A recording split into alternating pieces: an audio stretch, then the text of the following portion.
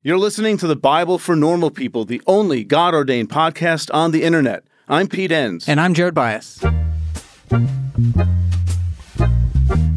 Hello, everybody. Welcome to this episode of the podcast. Our topic today is, what is Byzantine Christianity and why should we care? And our guest is Dr. Meredith Riedel, and she is a scholar and writer specializing in Byzantine Christianity. Yeah, and I think this is important in a lot of the themes that we talk about at the Bible for Normal People. If you can pull from it beyond the specificity of Byzantine Christianity, which I think is interesting in its own right, but just the themes as we talk about how it broadens our view of the Christian faith, everything. And how there's many options, people practicing many things. And I loved, one thing is how rooted it is in historic Christian expression. Yeah. Because it hasn't focused on innovation or doing new things, but has really preserved a lot of what probably was a pretty ancient practice of faith. Right. It was a 1,000-year reign, so to speak, of Byzantine Christianity, which still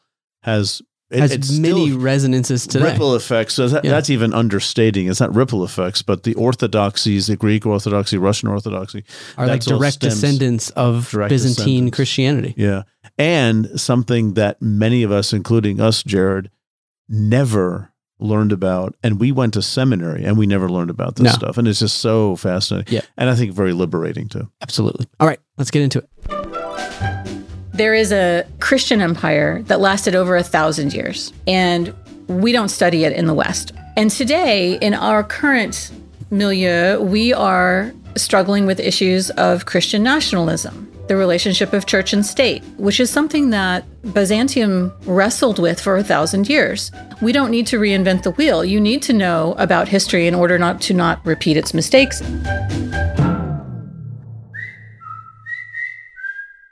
It's that time of the year. Your vacation is coming up. You can already hear the beach waves, feel the warm breeze, relax, and think about work. You really, really want it all to work out while you're away. Monday.com gives you and the team that peace of mind. When all work is on one platform and everyone's in sync, things just flow. Wherever you are, tap the banner to go to Monday.com.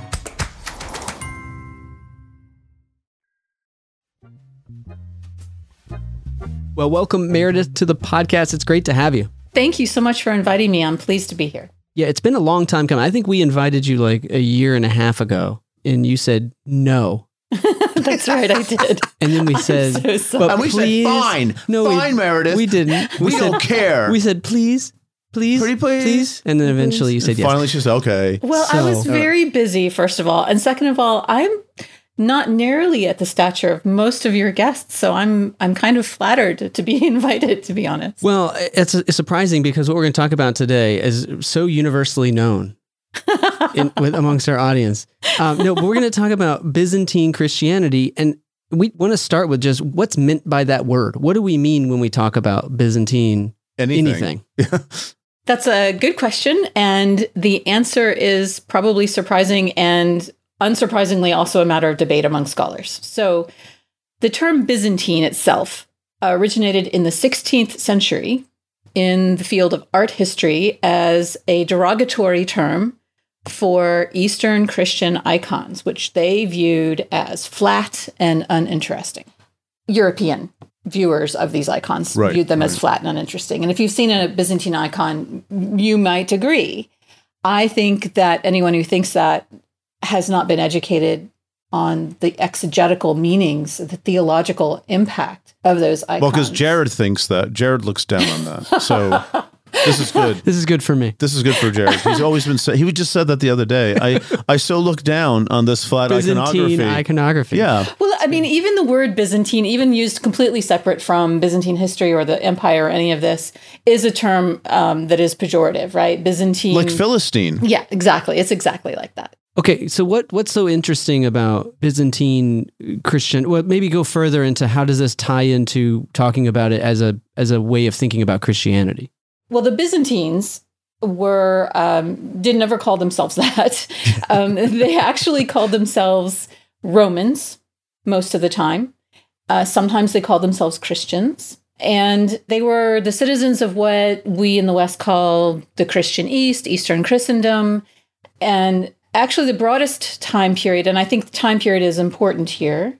So the broadest interpretation of the Byzantine era is about from 330, when the city of Constantinople was named Constantinople by Constantine, who obviously did not have an ego problem, until the 15th century, 1453, when the city of Constantinople was sacked by the Ottomans. So it's an 1,100-year-long Christian empire that many Christians in the West are completely unaware of and do not study. And this is, of course, an incredible crying shame. We didn't learn this in seminary, did we, Meredith? You know, it was a huge open lacuna, I suppose you might say. There, you know, so politically, given what's happening over in Ukraine, it might be interesting to know that, so the Russian Orthodox Church is the inheritor of the Byzantine Orthodox Church or Eastern Orthodox Church. And there's actually this very interesting sermon in the 16th century, dates back to 1511, where this Greek monk preached a sermon to the Tsar where he preached this doctrine called Third Rome. And he said very memorably, 2 Romes have fallen, meaning, of course, Rome that was sacked by the Goths in the ancient period, and then the Second Rome, or the New Rome, also Constantinople, sacked in the 15th century by the Ottomans. And he says, the third stands, there will not be a fourth, according to the mighty word of God.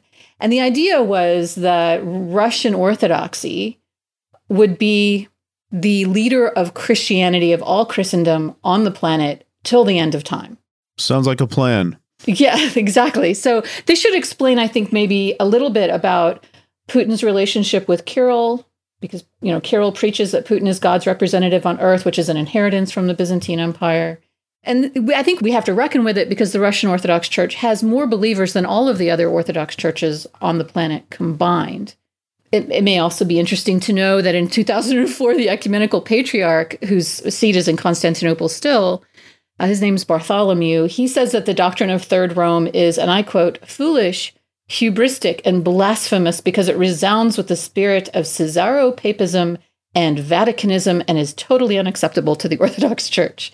So there's some enmity there, and there's a lot to unpack there, but that's also later. So this is what I'm talking about today. The Byzantine stuff is foundational to stuff that's actually, I think, operative today. Yeah. Well, before we get into what I think is going to be a very interesting discussion about all of this, since this is the Bible for normal people, I think a question that people will ask is, you know, what Bible did they use? Because we know today there's different, you know, Catholics have different books in their Bible. There's various Bibles out there. So what was the Byzantine Bible like? Yeah, the Byzantine Bible is very interesting. The Old Testament, what we call the Old Testament, was the canon, the Hebrew Palestinian canon that we use of 39 books. It also includes 10 deuterocanonical books, or in Greek it's called anaginoskomena, which translates to books that are read. So this is what we call the Septuagint. And then the New Testament are the 27 books of the New Testament that Western churches also agree on. Interestingly, the book of Revelation wasn't really accepted by the Eastern churches until the 9th century, and they still don't include it in any of their lectionary readings. Okay. Can you just, why? I mean, I can imagine why, but just explain that. So at the risk of oversimplifying, the reason is that the Byzantines didn't call themselves Byzantines, they called themselves Romans. They inherited the Roman Empire after the fall of the Tetrarchy in the 3rd century. It became the East Roman Empire, sometimes people call it, but the bad guys in the book of Revelation are Romans. And so an empire that calls themselves the Roman Empire do not want to say in church, hey, let's read all about the bad guys who sound like us. So that, I think that makes sense politically, that they weren't interested in identifying themselves as the source of all evil and so on. Okay, that makes sense. Yeah, Byzantium is interesting because it's been classically defined as an empire characterized by Roman law, Greek culture or philosophy, and Christian faith. So it's Roman because it inherited the Roman Empire after the collapse of the Tetrarchy. It's Greek because it was centered in the East with that full Hellenic legacy of Alexander the Great and the Greek language. And it was Christian because it was closer to the birthplace of Christianity and everything was done in the Greek language. And also the Bible that was used by the earliest Christians was entirely in Greek. So the Septuagint, as you know, is multiple Greek versions of the Old Testament that is the Bible quoted by the writers of the New Testament. They don't quote the BHS, for example, the Hebrew Bible that we use in seminaries in the West. They quote the Septuagint. Mm-hmm. So can I ask a question that, help us situate what we're talking about? Because I think for a lot of our listeners, and for me, frankly, I would think of Eastern Orthodoxy in a certain way that maybe isn't tied to like the Russian Orthodox Church. So can you situate, how does Eastern Orthodoxy in general, and I don't even know what I mean by that, how does that tie into this Byzantine? Is that also part of it? Is it a matter of geography as to these different various Orthodox traditions? How do they tie together? That's an excellent question, and it has a very, very long answer, which I will try to be brief about. I think geographically is a good way to think of it, also linguistically. So because Byzantium did everything in Greek and used the Greek texts of the Bible and has been carried on most, I suppose, forcefully by the Greek Orthodox Church in Greece and its offshoots, I suppose, it's different from the Russian Church in that the Russian Church is itself an offshoot of the Greek Church in its own historical cultural context. So they don't do things in Greek in the Russian Orthodox Church, obviously. And anything from the iconography of the icons to everything is actually quite different. The Greek Orthodox Church or the Eastern Orthodox Church is itself, like many other Christian traditions, subject to different, I don't know if we would call them denominations, but different theological commitments, different churches with different names. So it isn't a single church, it's many churches. Yeah, no, that was helpful. I think where you were going, my main question maybe is, I can tie it up this way. The way you're explaining it, are all of those different variants all inheritors of this Byzantine tradition in their own way? So the Russian Orthodox would have gone a certain way, various of these other parts of the Eastern Orthodox or denominations, or however we want to talk about that, those are also variations on this same tradition?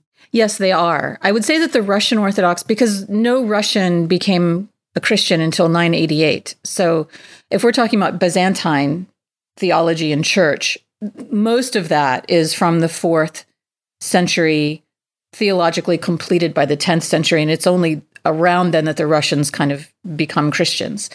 So actually, the other Orthodox denominations split off from, what shall we say, Chalcedonian Orthodoxy much earlier. So for example, if you want to sort of hear what I'm talking about a little bit more specifically, the Church of the East, the Assyrian Church of the East, the Chaldean Catholic Church, the Eastern Catholic Church, which, by the way, is in communion with Rome, strangely, at least since the Crusades, these churches only accept the first 2 ecumenical councils because they split over the Antiochene Christology of Nestorius.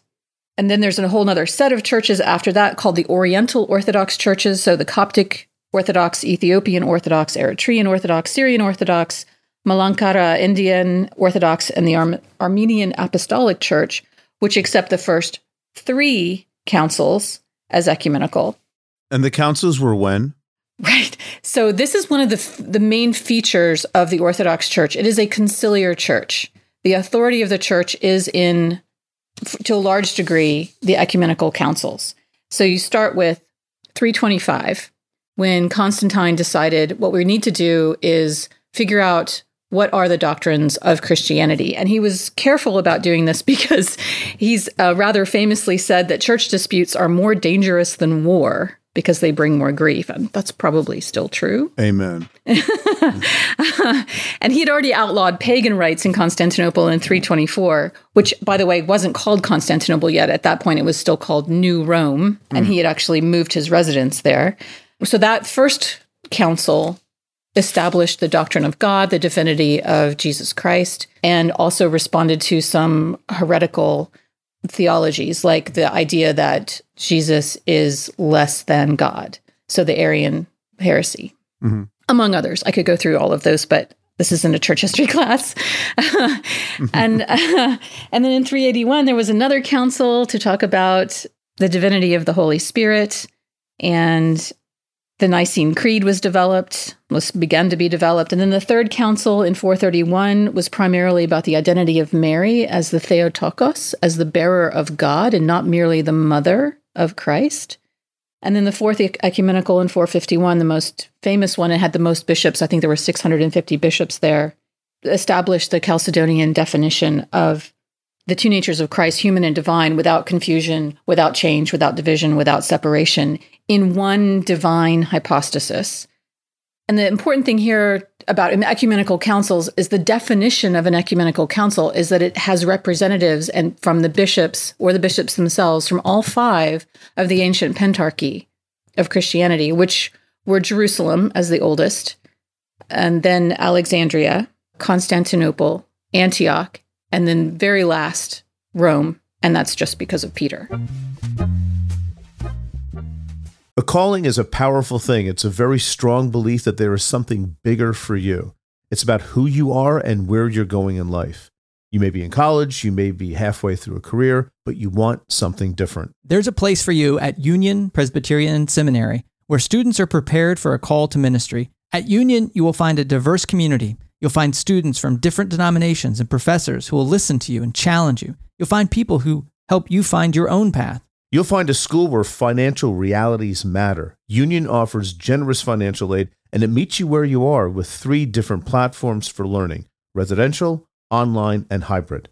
You'll find a world-class faculty who will invest in you, a community long after you graduate that supports you and equips you for service and for leadership. Safwat Marzouk, who has been on the podcast here on the Bible for Normal People, is a faculty at Union Presbyterian Seminary and is slated to write one of our upcoming commentaries. It's no secret, if you're a listener to the podcast, how much P and I have relied on our seminary education and how much that has shaped our view of the world and all of our work here at the Bible for Normal People. It's your call. Respond with Union Presbyterian Seminary.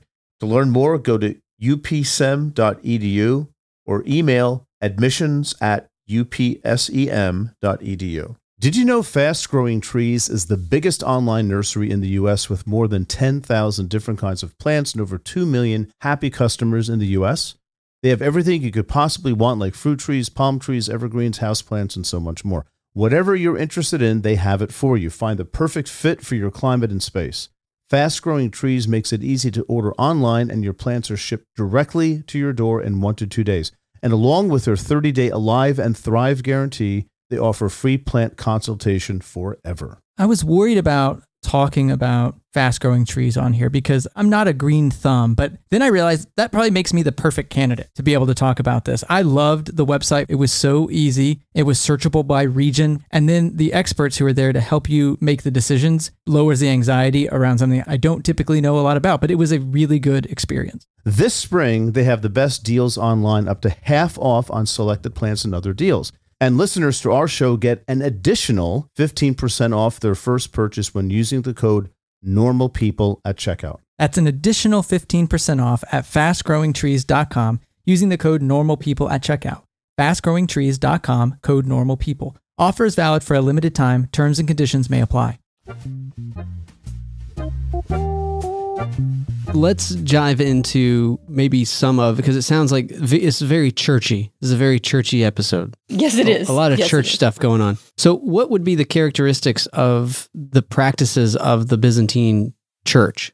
So the biggest thing about the Byzantine church is that everything that is established in it and done in it is done through councils and as a community. So none of this sort of Lone Ranger individual interpretation of scripture or practices. The idea of authority in the Byzantine church, it does not reside, as in I think a lot of Western denominations, particularly Reformed denominations, simply in the Word of God, the Bible. So scripture is part of the authority of the church. And the reason that they don't put that in the sort of top place is that the church existed before the scripture, right? The scriptures were written later after the death of Jesus and the resurrection and so on. And the establishment of the canon isn't really attested before, is it Athanasius' Easter letter 267? So the church existed before the canon was established. So the scripture itself becomes then a part of the tradition. it's written tradition, and it's not the only revealed word of God. So the word of God also comes through the living tradition of the church in the form of the writings of the fathers, the canon law, the commentaries, even the icons, which, by the way, are described as written. So they don't believe in the Bible as word for word inspired. It's more of a communal revelation whose interpretation is guarded by the church community, but you're not free as an individual to interpret the Bible. Just to interrupt, Meredith, because this is striking me. Maybe this is not accurate. Please correct me, but that sounds very Jewish, like a Talmudic tradition where, yes, Scripture is an anchor, but it always needs to be engaged by a tradition that's ongoing and living, where adjustments are made, changes are made, people have different perspectives. And I'm only saying that to contrast it with what I think the kind of Christianity that many people understand and live in today, especially Protestant Christianity, which is, like you said, very, let's get back to the Bible kind of thing, right? Right. That's an interesting insight, Pete, because, there's commentary. I'm full of those, Meredith. I'm full of interesting insights. So the commentaries are the Midrash and the canon law is the Mishnah, right? That makes sense, actually. The writings of the fathers are the, what is that called? The Halakha. There's, that's actually quite interesting, not only because I think there are structural parallels, but also because the Byzantine church was, I'm sorry to say it, fairly anti-Semitic or anti-Jewish. I can't say anti-Semitic because there's a lot of Syriac tradition, but there is quite a lot of anti-Jewish sentiment in the Byzantine church, unfortunately. Well, I just think why I find this is one of these who cares about the Byzantine period kinds of things, but one reason to care is there's a wisdom there in recognizing the kind of function that Scripture can reasonably have in the community, and it's not without intelligent engagement on the part of people who really dig into this stuff. I think that's true. There's a lot that goes on in the Byzantine church that is completely beside exegetical discussion. In fact, historical critical exegesis, as we know it from the 18th, 19th centuries in the West, just isn't a thing in the East. Never was. And in part, that's because they don't believe in this word-for-word inspiration of the Bible. And the Bible is just one source of authority among others, a very important one, no doubt. But it's not sort of the be-all, end-all. In fact, the other things that go on in the Byzantine church, one of the, I think, most interesting things about them is they never throw anything away. They never overhaul any of their theology. They don't review it. They don't declare anything obsolete. They actually say, because God doesn't change, the theology of the church does not change. So if something appears new, it is merely following a trajectory that has been set by prior dogma, and that new, or they wouldn't use the word new, they have this actually complete aversion to something called neoterismos in Greek, which is innovation. It's just something coming into the light that has always been there. Okay, yeah, that makes sense. Yeah. Right. So it's I find their attitudes toward the idea that nothing ever changes. I don't think that as an observer from the outside, from a long time later, you can identify changes, but they're very, very slow. And so they have the illusion of not changing. So of course they're going to respond completely allergically to things like adding the filioque to the creed, because the creed itself is a source of authority for the Eastern Church, for the Byzantines and for the Eastern Orthodox today. So it's very hard to read theology by Eastern Orthodox theologians that doesn't refer to the Nicene Constantinopolitan Creed. Right. I just refer to the filioque. Explain that just briefly, just so people aren't like looking it up on Googling and spelling it wrong. So what? Right. So the filioque is the Latin word, and it's appropriately a Latin word, I think, that means "and the Son," where the Western Church, specifically at the Council of Toledo in 587, added this phrase to the creed that says that the Holy Spirit proceeds from the Father, and then they added "and the Son." And they did that as a response to the Arianism of the Goths, who were proclaiming Jesus in the heresy of the Arians wasn't quite as important as God the Father. And so seeking to bolster Jesus's credibility, I suppose, they said, no, the Spirit comes from Jesus too, because he said, I will also send you the Spirit. And so they added that to the creed. And it so upset the Byzantine church that in 867, the Patriarch Photius actually declared the Pope, the Patriarch of Rome, a heretic for adding the filioque to the creed. And then Rome turned around and predictably excommunicated the patriarch. Yes, of course, yeah. So, yes. Good times. Yes, Good times. exactly. Oh, listen, church history is fascinating and certainly not boring. Back where we can just excommunicate people. Yeah. Anyway, so okay, let's move on then. Talk about how Scripture functions. In the Byzantine Church, in Eastern Orthodoxy today, I would say, the liturgy, the way that worship goes in an Orthodox church, is constitutive of their theology. So everything that happens in the liturgy reflects a theological commitment. Now, in the Byzantine period, the liturgy was divided into two parts: the liturgy of the catechumens, or the liturgy of the word, and the second part, the liturgy of the faithful, or also known as the liturgy of the mystery. And the reason this is interesting, I think, is that it puts the Bible, the word, the homily, before the liturgy of the faithful. So the liturgy of the catechumens, anybody can come to, and part of that is to hear a sermon. Then they sort of call intermission, and all the non-communing members in the Byzantine period are asked to leave, and then they recommence with the liturgy of the faithful, where communion is served, or the mysteries, as they're called in the East. So the sermon, or the Bible in this context, is not key, not central to worship. Worship for an Orthodox church, and particularly a Byzantine church, is not worship unless the mysteries are served, unless communion is celebrated. So participating in the mystery within the community is the supreme religious experience for the Eastern Orthodox, and also reflects their deeply Trinitarian, deeply Christocentric theology. So the sermon for the catechumens, was this like a 45-minute, hour-long sermon, the way we sort of see them today in certain contexts, or was this more of a homily, or how did that work? It depends on who's preaching. Okay. And it depends on which liturgy is used. There's 3 classic liturgies in the Byzantine church. The standard one is about 2 hours. The other one, which is used on some holy days, is about 2 to 3 hours. And then there's a special one only used on very high holy days, which is a 6-hour liturgy. Wow. And as an interesting note, Orthodox churches don't believe you should sit during church. Yeah, I've heard of that. Mm-hmm. Yeah. So you're standing for 2 to 6 hours. But what if Timmy has soccer practice? I know, How does that work? So during Orthodox services, even during the Byzantine period, people are not standing silently like the soldiers of Xi'an. They're moving around, they're talking, they're kissing the icons, they're keeping the children from running wild. It's a lot more of a communal experience. It's a participation of presence more than it is of listening. So the priests are behind the iconostasis. So there's this icon screen that divides the table and the priests who are doing all of their things with the communion from the people.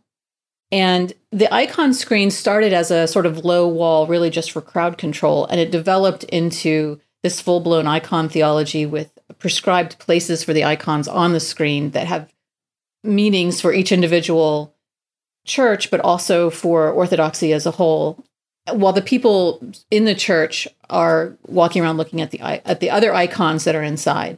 And partly this is because when you have a church service in Orthodoxy, the entire church is gathered in a moment in time that is collapsed into that particular space-time of the worship service. So, and the church consists of everyone who's ever been a Christian in this church, everyone who's ever going to be a Christian, plus the angels.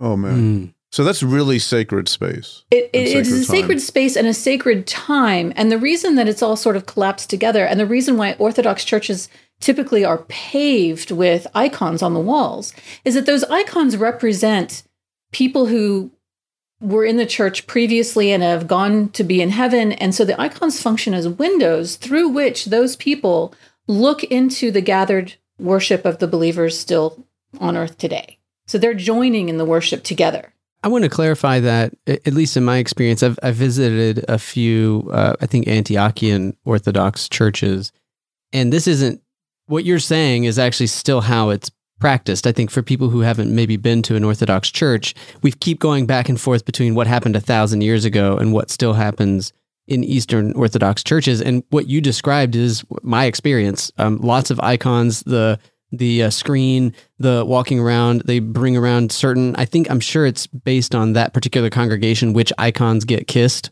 by the congregation, which stay on the wall. And it is a very participatory, a lot of icons, a lot of kissing is what I remember. And the worship of band. What? And the worship band. And the worship, no, there was no worship band. No? Okay. There's a lot of great chanting, though. Yeah, chanting and all that. So anyway, I just wanted to clarify that, at least in my experience, this is still how Eastern Orthodox congregations practice today. Yeah, and this goes actually, I think, to the question of why should anybody care about this right now? Why should any Western Christian care to know about this or hear about it? And partly that's because the Orthodox Church claims to be the original Christian church that hasn't ever changed, that is just the way that the original early Christian church worshipped. There's a case to be made either way, but the claim and the attraction of this church for younger people is this is closer to what is original, what is real, the way that the disciples and the early church would have worshipped. And so there's this connection to the history and the tradition that bypasses a lot of the modern, whatever the theological version of fast fashion is.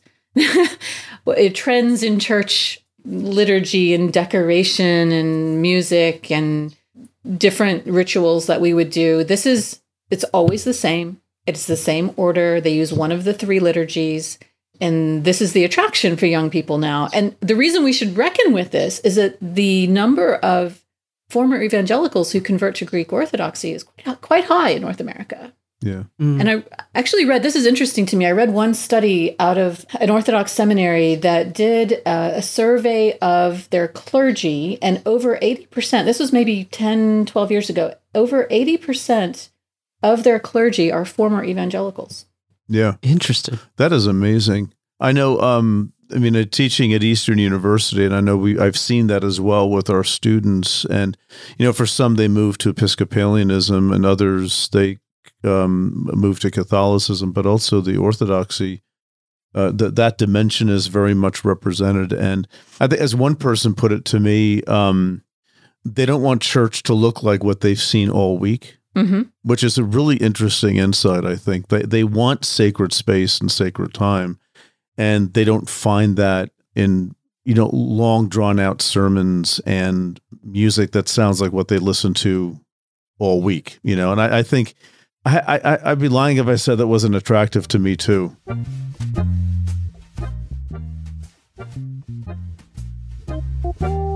Can we go back and talk a little bit more about the Bible? Because I think it's something that is helpful to hear again, that in this tradition, the church came before the Bible. And so it has a place, but is not the place of primacy in a lot of ways. You said in the liturgy, the sermonette is sort of the preamble. It's the thing that everybody can do. But when we get real serious, that's not the central function. And I think for a lot of our listeners, in my tradition, everything led up to the sermon, because the whole point was that the sermon is to get you saved, and that's the point of the Bible. Everything's to get you saved, and that's the climax of every Sunday.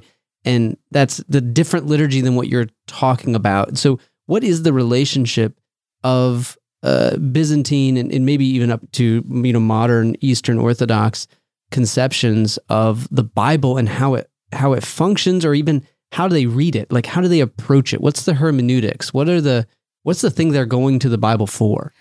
Okay, so let me just preface all of this by telling you something that was said to me by a Greek Orthodox friend after I had presented a paper on Byzantine exegesis of a particular patriarch. He laughed when he introduced me, and he said, "We all know that in the Orthodox Church, we don't read the Bible, we just kiss it." And I think he was only half joking. So there's a couple of things that are characteristic of Byzantine hermeneutics, Byzantine exegesis. there's a tradition in the Byzantine church that there's a quote from Evagrius Pontus, who died around the 399, I think, who said, "May the sun on rising find you with the Bible in your hand." So reading the Bible is encouraged, but interpreting the Bible is not. So the Orthodox look at evangelical Bible studies with quite a suspicious eye. It is considered a little bit dangerous, a little bit subjective, a little bit unsafe. It's not something that you're really allowed to do. In terms of their hermeneutic, that's been influenced, I think, quite heavily by Irenaeus, who was the first one to explain recapitulation theory of the atonement. 2nd century, right? Yes. Explain him just briefly so people are not, again, Googling. So the ultimate goal of Christ's work is solidarity with humankind. So Christ is the new Adam, and Christ succeeds where the Adam of Genesis failed.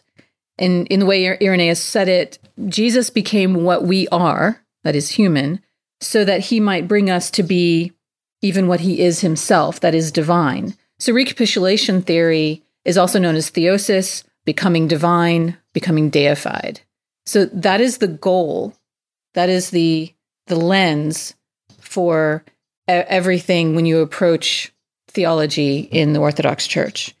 There's also, and I think actually you'll probably like this, Pete, a great influence of Origen and his notion of the embodiment of the word in the scriptural text, which parallels the word's accommodation to humanity in the incarnation. So that's, kind of right up your alley, right? I know. I had no idea I was so orthodox. You're following let me just say, the Orthodox versions of Origen's theology.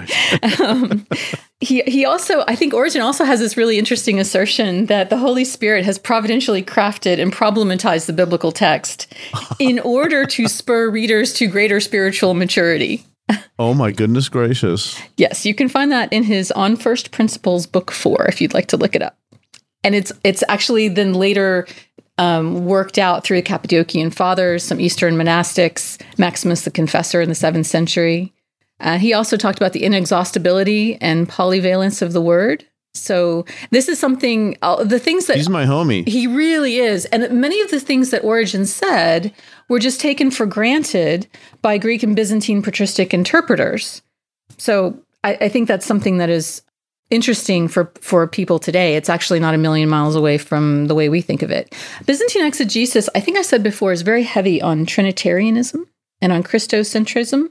And the way that Byzantine exegesis works, the way the Bible functions, this is actually a massively neglected area of scholarship.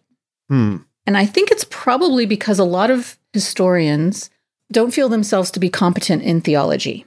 So when they say they're going to write about Byzantine exegesis, they end up writing about the manuscript transmission and traditions, the location of the books, the use of the lectionary, the composition of the lectionary, the stories from the Bible that are in the icons and the things that are from the Apocrypha and the icons. They don't actually talk about the theology very much. Yeah. There needs to be, I think, an article or possibly a book that explains why Western theologians need to know about Byzantine exegesis. That has not yet been written. In part, maybe because the use of the Bible, particularly in Byzantium, is very political, which makes it appear to modernize as polemic and not theology. But those two things sort of go together in Byzantium. It's really the wild, wild East. There's a lot of rough and tumble there in the church. So in the little time we have left here, you mentioned how attracted young people are becoming to this, and that's one reason why we should care about this period. But what else? Why should we care? Who cares, Meredith, about the very thing that makes your soul soar and sing? So you're asking a historian why history matters. Yeah, in a certain sense. Pretty much, but we don't want the 7-volume answer here, right? Yeah, how to say this in a short way, because I've got 200 hours on this. I'm sure, I know you do. Yeah. Okay, so I think in part, there is a Christian empire that lasted over 1,000 years, and we don't study it in the West, or not many of us study it. And today, in our current milieu, we are struggling with issues of Christian nationalism and the relationship of church and state, which is something that Byzantium wrestled with for 1,000 years. We don't need to reinvent the wheel. You need to know about history in order not to repeat its mistakes, in part, but also because it's actually very important, I think, for understanding our faith and how our faith has been worked out in the past. So I think it was Claire Davis, church history professor at Westminster, who very memorably said, "No one lives long enough to learn from experience." So you need to learn from the experience of others. And this is a reason why we should study history. But our seminaries are moving toward a model of less and less church history because it's a long time ago, it's far away, it doesn't matter. Which doesn't make any sense to me, given that Christianity is a historical faith that arose in a historical context and developed throughout historical contexts. And we really, I think, ought to know about it. I think it would help our understanding of today. It would help us be, I think, less nervous about things that have developed because they aren't new and unprecedented and never seen before, because of course they've all been seen before. Yeah. I think it makes us less naive. Well, that's the back to the Bible mentality, right? Rather than the living tradition mentality. Yeah, I do think church history needs to include traditions and history beyond our own, because the way that it currently stands in many seminaries is it's just a way of justifying or rubber stamping our own denominational flavors. And if we're going to truly be marked by charity or love, as Jesus said, they should know you're Christians by your love, that means you actually have to be open to and kind to people that maybe you don't agree with, who also claim the same faith. So in the interest of the purity of the church and the unity of believers, why would we ignore half or more than half of the people who claim to also be our brothers and sisters? That makes no sense. I think it impoverishes us as Christians. Well, and I'm hearing two different things, which is one, and I really like this. Until Pete said this, I hadn't really put two and two together, that maybe there's an argument been made to lessen the boundary between history and tradition. Because we have an inherited Bible, we have an inherited tradition, we have a inherited faith. And so to think that we aren't influenced by that, and therefore it's important to understand it, I think is really naive. And that's that kind of, when we get to exclude everything that came before us, we get to make the Bible in our own image. We get to make Christianity in our own image. We get to do away with all of that stuff that actually is built into how we practice our faith. But secondly, I'm also hearing you say it's important to recognize the diversity of the expression of Christianity over the centuries, because we can be so myopic and think, I mean, I grew up in a tradition, and I know so many people, like close friends and family, who would say, I never even knew you could be anything different than X, which usually was like Southern Baptist, or non-denominational, which is Southern Baptist. Yes, it is. So basically kind of the same, and they felt trapped by that. And if only they could kind of, their older selves could go back and sort of take them around and show them these different expressions and see how many different ways there are and which ones are rooted in what practices and traditions, it would have allowed for a faith expression that was more connected to who they were. Yes, I think it also shows you a bigger God. God isn't just fit within the narrow confines of your denominational origins. And studying history, particularly the history of the church, I think ought to lead us to greater humility, so that we don't think my way is the best way, the only way, the true way, the only way that's ever been true, it has ever been faithful. And no one likes an arrogant Christian or a proud church, right? There's too much of that going on. Let's study some history and get a little humility in here. I think that would help everybody. So can I ask, as we wrap up our time, if there is one thing to point people to take a next step to better understand this tradition, where would you point people if they wanted to say, yes, I agree, I want to dig further into this, where do I go? Okay, so there's no shallow end. You just have to jump in. Yeah. And I think for most people, the easiest place to jump in is to go study some icons. Okay. And how do you do that? What does that mean? It means to learn what are the theological commitments that are present in the icons. So study some icon theology. Read John of Damascus on the icons. We all like John of Damascus in the West, right? He's not a heretic. We all like him. Let's read him on the icons. That's a good place to start, I think. So icon theology and understanding the theology of the icons that are used in churches. Yeah, learning theology from icons instead of only the Bible and whatever confession of faith your church holds to. Yeah. Well, if you think about it, and this is the point that John of Damascus makes, icon theology is all about the image of God in Christ. You can't talk about icons without talking about Christology. Can you represent Christ as an icon? And there's a church council in 692 that said, yeah, in fact, you ought to represent Christ as a human being and an icon, and not just as a lamb or some other metaphorical creature before that, because he was really incarnated. So it's incarnational theology that is represented in icon theology. It's really important. It's really fascinating. And I don't think that it's a violation of the second commandment. In the West, we are way too simplistic about that. There's a wealth of biblical theology in the theology of icons that's worth studying. I think that's a good place to start. Yeah. Sounds good. Excellent. Well, thank you so much, Meredith, for bringing the heat on something that I didn't know much about at all. Gently bringing the heat, I think. Yeah. Mm-hmm. Yeah. Slow burn. Burn. Thank you, Meredith. Thank you for letting me talk about it. You bet. You've just made it through another episode of the Bible for Normal People. Thanks to our listeners who support us each week by rating the podcast, leaving a review, and telling others about our show. We couldn't have made this amazing episode without the help of our producers group. Melanie Wright, Jordan, Vicki Hansen, Ryan Campbell, Jeff Gwynn, Willard Vaughn, Karen Clausen, Chris Sciarra Vaughn, Julie Frazier, and Anna Bateman. As always, you can support the podcast at patreon.com/thebiblefornormalpeople, where for as little as $3 a month, you can receive bonus material, be part of an online community, get course discounts, and much more. This episode was brought to you by the Bible for Normal People team: Brittany Prescott, Savannah Locke, Stephanie Spate, Tessa Stoltz, Nick Striegel, Stephen Henning, Haley Warren, Jessica Shao, and Natalie Wyand.